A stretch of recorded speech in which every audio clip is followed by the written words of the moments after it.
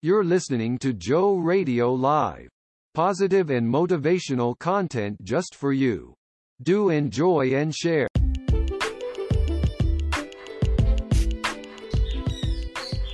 Joe Radio Live is a community where you'll find lots of helpful info to positively impact our listeners.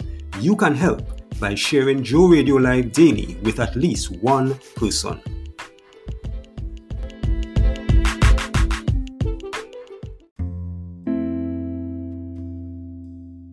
I said to myself, Shamsa, you have two choices today.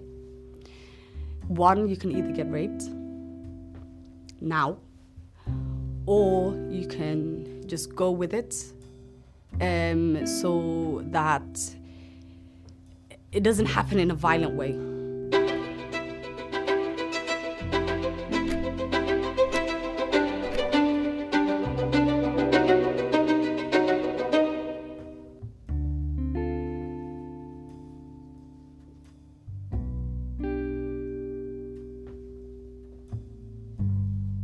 I remained a virgin because I was absolutely terrified of sex. I was terrified of being ripped. So I thought, how would it work for someone who's had a procedure like mine? Do I let him cut it? Do I take myself to a hospital beforehand? But then you're shamed for that as well. Young girls who go to hospitals to try to open themselves up or have reconstruction surgery are shamed. Because it's like, what's done is done now. You shouldn't want to change it. Just wait for your husband. If a woman had experienced FGM and she gets married, they either take scissors, knife, something to open that person up. In some cases, it is done in hospitals, and in other cases, the man just gets to open the present that he was given, because it's shut. It's like a present, you know. It's not just a wife. It's a gift, you know. Her virginity, her womanhood, everything has been kept for that one particular man. But when I was 17 years old, I took a gap year and I decided to go to Somalia. And at the time, Al-Shabaab were there. Not only did I witness Al-Shabaab do horrendous things to people, but I also met my family members, one of them being my uncle, who came to pick me up from the city that I lived in and took me to his city that he lived in called Marka or Marka. And as soon as I got there were grown men interested in marrying me. And not because of me, but because of my British passport. It was, we would want you to get married. You're a grown woman now, you should consider it. And I'm like, I didn't come here for a marriage. That's not what I came here for. I came to meet my family, to get to embrace my culture, to, get to know my land and my people. But I said, marriage is not what I came here for. And by this time, I was very opinionated. But because Al-Shabaab was there, I had to tone it down by 1,000. So I was not fully myself. I remember I was in a shower and I heard a massive knock on the door. And I'm like, what's up? And my cousin said, my female cousin was like, my uncle's calling you, this food is ready. And this was by far the best treatment that I got since I got there. They had all types of food and a strange man. So he was sat down with my uncle, and I'm not supposed to be in the same room, right, as a strange man, a man that I don't know. So my uncle told me to sit down. So I sat down and he said, this is the man that I want you to get married to. So I looked over and I said, no, thank you. Like I was ordering a pizza. It's like, no, thank you. and they started eating, and they started telling me facts about this person. So he's my auntie's son, and my mom's sister's son. And the second one was, he's 2 years younger than me. So at the time, I was 17, and I think he was 15. And everything happened so fast. I got dressed up in this ugly green dress with little sequences on it. My uncle gave us his bedroom, the master bedroom. So when you get married, you have to stay in that room for 7 days with your husband. The only way you could leave that room is if you're going to shower, if you're going to do wudu, which is get ready for prayer. That's it. You can't. Everything else you do in that room. You can't. You're not allowed to go outside. You're not allowed to go to the town or market. You're not allowed to speak to people. It's just you and that person. I was put in the room first. Waited, I think, half an hour to an hour. And I was 18 by then. So when I got married, I had just turned 18. And I remember him coming in. And the whole time I was in that room, I was thinking, how are you going to escape? How are you going to leave? And all the things that can happen if I try to escape. Where I was sat, there was a huge cupboard with like a mirror. And I was, reminiscing, looking at myself in that mirror, reevaluating my whole life. And then he comes in, stands dead, like the mirror that I was looking at, because I was daydreaming. So when he'd come in, I didn't even notice. So he'd come in and he went past me and he stood right in front of me. And bear in mind, I have never seen a male genitals ever in my life till that day. And he's in Somalia. We have ma'awis. It's literally a material that men wrap around their waist. And he was wearing a shirt. And he just dropped it. Because he just dropped it. And I didn't know, like, have you ever seen something so ridiculous that you don't know whether to laugh or cry?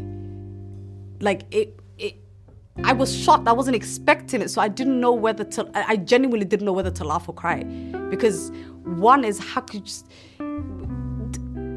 it was very, very, very, very unusual. I was in shock. And I didn't know what to do. So I just literally just stood still.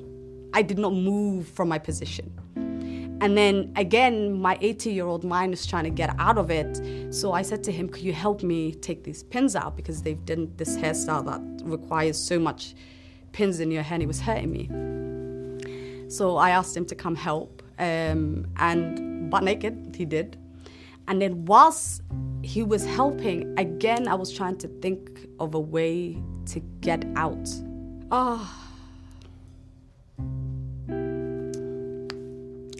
I said to myself, Shamsa, you have two choices today. One, you can either get raped now, or you can just go with it so that it doesn't happen in a violent way. Just let it happen. And then tomorrow you can just tell him to, leave me alone. Don't touch me. So I let it happen. But like I said, I was a virgin, and I also was sewn. And when I say I was tearing, it was the smallest bit. And what he did is,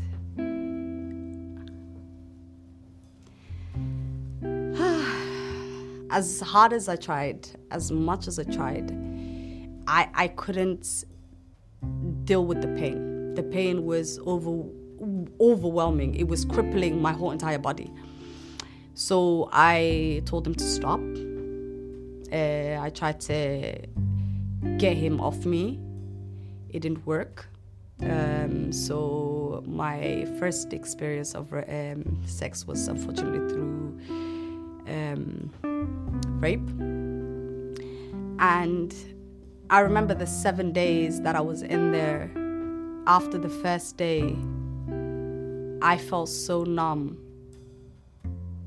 and so scared, even more scared than I was before, because I thought, okay, like these people would go through any length to get what they want.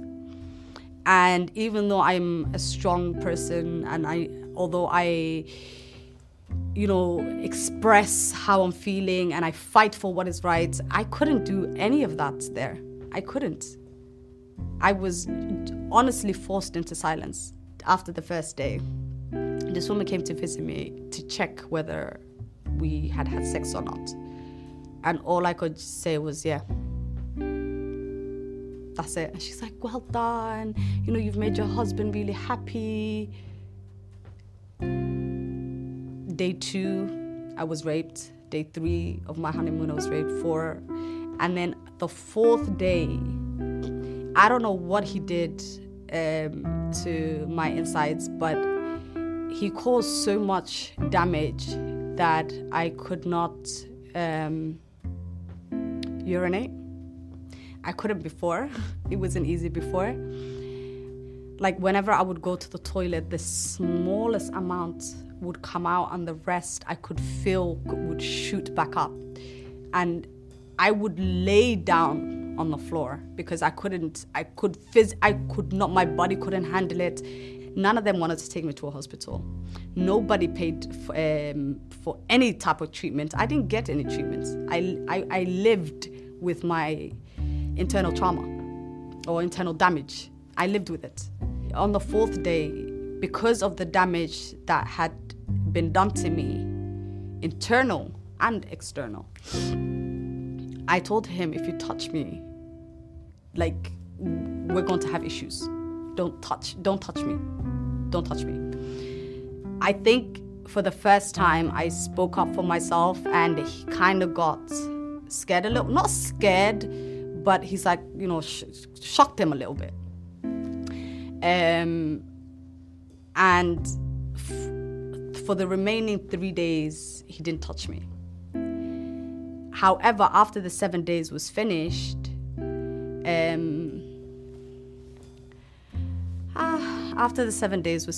I was kicked out of my uncle's house. He himself kicked me out because he did what he wanted to do, which was marry me off to somebody and then chuck me. Like I was of no worth to him anymore. As soon as we moved out, the one that was considered, I consider him my rapist. Others would consider him my husband. He would go back to my uncle whenever I refused to have sex or to cook or to clean. And the advice that my uncle had was, take everything you want by force, and if she refuses, hit her. So apart from those 3 days that I used my voice in order to get him to leave me alone, those were the 3 days that I had a break. After that, it was continuous, never-ending cycle of just sexual assaults. Throughout our marriage, it was, I think, 8 to 9 months. And I was raped continuously. I was beaten. I was shoved. The 4th time he beat me was what I considered the worst, because not only was I on my period, but I believe I had a really bad infection from the regular sexual assaults and the previous damage that was done during the honeymoon. It all kind of added up, and that day I really wasn't myself. So when I woke up, I didn't know what it was. I just felt weight on me. And because we didn't have an argument prior, I wasn't waiting. I wasn't expecting it. It kind of happened out of the blue. So he was on top of me, and he started punching like my head, my face, my chest, my stomach, and just worked his way down. He picked a day where I was unable to move, a day where I could not defend myself, a day where I was so weak that I couldn't even lift a finger. And before he did any of that, he hid everything in my kitchen. Knives, plates, like anything that I could use against him or to hurt him, he hid. But because I had such a fear of these terrorists that were living in the country at the time, I thought, I can't even kill this man. I can't harm this man in any way. Because if I do, I'll die. I can't escape. I can't defend myself, because if I do, I'll end up in prison. So I'm like, what am I supposed to do? I remember when he was done, he left the room so fast, and I barricaded myself into my room. I would rather die than continue to live like this. And there were two couples living in the same house in a different room. So I called out to them and took their phone, and I called my mom. And the first thing I said is this what you wanted from me? And she's like, what are you talking about? And I said, is this what you wanted from me? For me to be beaten, forced into a marriage? My mom didn't know about the forced marriage. She didn't know what I was being subjected to. They actually tried to turn her against me. And she goes to me, okay, if this is what's happening, she goes, we need to get you out of there. And she told me, you're sick, right? Because I told her that I'm ill, but I haven't had any medical treatment. So she said, go to your husband, make it seem like everything is fine, right? Even have sex with him if you have to, right? Make it seem like everything is good. You are in a good place with him. You've forgiven him for everything, so that he doesn't suspect that you're leaving, right? I wore a big hijab, like from head to toe, huge. I wore a niqab or a burqa, they call it. I wore gloves. I wore socks. I was totally covered up from head to toe. And from checkpoint to checkpoint to checkpoint to checkpoint, it was nothing. It was, inspecting the driver. They didn't ask any of the females to take off their clothing or their garments. So I was like, okay. But I knew until I got to the border controlled by the government that I was still not safe. So I didn't say a word to anybody on the bus because I knew that they would notice that my Somali is completely different from theirs. Then they could see that I'm not from here or I'm new back to the country. So I kept my mouth shut and I just constantly prayed. And I think that's why they left me alone, because I might have been doing it loud. I got to Mogadishu and my two aunties were waiting for me there. These were women. Women were standing up for me. My aunties, whilst my uncles were the ones that were putting me down. Finally, we came back to London in 2012. I found out, because my brother came to get me, I found out that my mother, whilst I was going through all of that, she was suffering from a brain tumor, and it was stage 4, and it was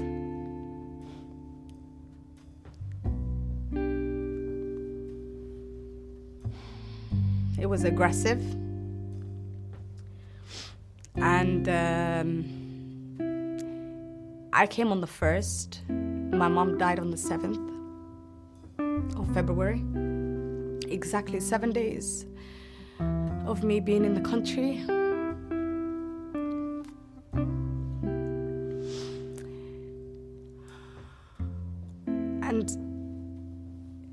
out of all my experiences, I think this upsets me the most. This is the one that makes me emotional, because this is someone that saved my life. This is someone that I love, that I grew up with, that I treasured. And she was the only person that I wanted to talk to about everything that happened. And she was taken like that. So how are you now? I'm good. I haven't fully healed because I haven't had therapy. It's something that I am actively looking to receive now. But I have a beautiful baby girl that has completely changed me. She's really changed me. She brought hope and love into my life. Having a daughter made me realize that now I need to do my part in healing myself, working to heal me, whilst also ensuring that I don't hand down generational trauma to my child. So I can't even tell you how far I have come. I had such a negative outlook on life. I had trust issues. I had abandonment issues. I was a people pleaser. I wanted to please everyone. I wanted to feel accepted, to feel loved. But I never got any of those. And when my daughter came, my life was filled with so much love and laughter. After my mother passed away, I could not mentally handle my community. I could not handle my family. So I moved to a town where no one knew who I was. It was myself and my daughter. I did not know anybody in that town. And I started a new life from scratch, just like my mom told me. And honestly, that is the best thing that I have ever done for my mental health, is to move away from that toxic energy and the people who were, responsible for the way that I was feeling, and the family that was supposed to protect me, who completely abandoned me at the time that I needed them and rather blamed me. I also started learning about my religion, Islam, and a lot of the things like FGM, forced marriage, marital rape, being beaten, were all told to me that it was accepted in Islam, which is complete and utter Anybody that tells you that marital rape is okay is lying. It is not acceptable in Islam in any way, shape, or form. It's a cultural thing. They think that it's acceptable in culture because they're so used to violating women. They're so used to violence against women that they think, she's just another property. I feel really sad for the people the young women that don't have a voice, the ones that feel trapped, the ones that are afraid of shame, the ones that are afraid of being shamed for them being sexually assaulted, for them being domestically abused, for them being attacked. It's not okay to shame, and it's definitely not okay to silence a woman. If you have a voice, use it. He looked young, he did look young, but it was after the marriage that I knew that he was twice my age, so I was 15, he was 30. I knew who was going to rape me, and that's what happened, and it became like every single day. Thank you for listening to Joe Radio. Join us in our next program. Remember, don't just exist, but be a blessing.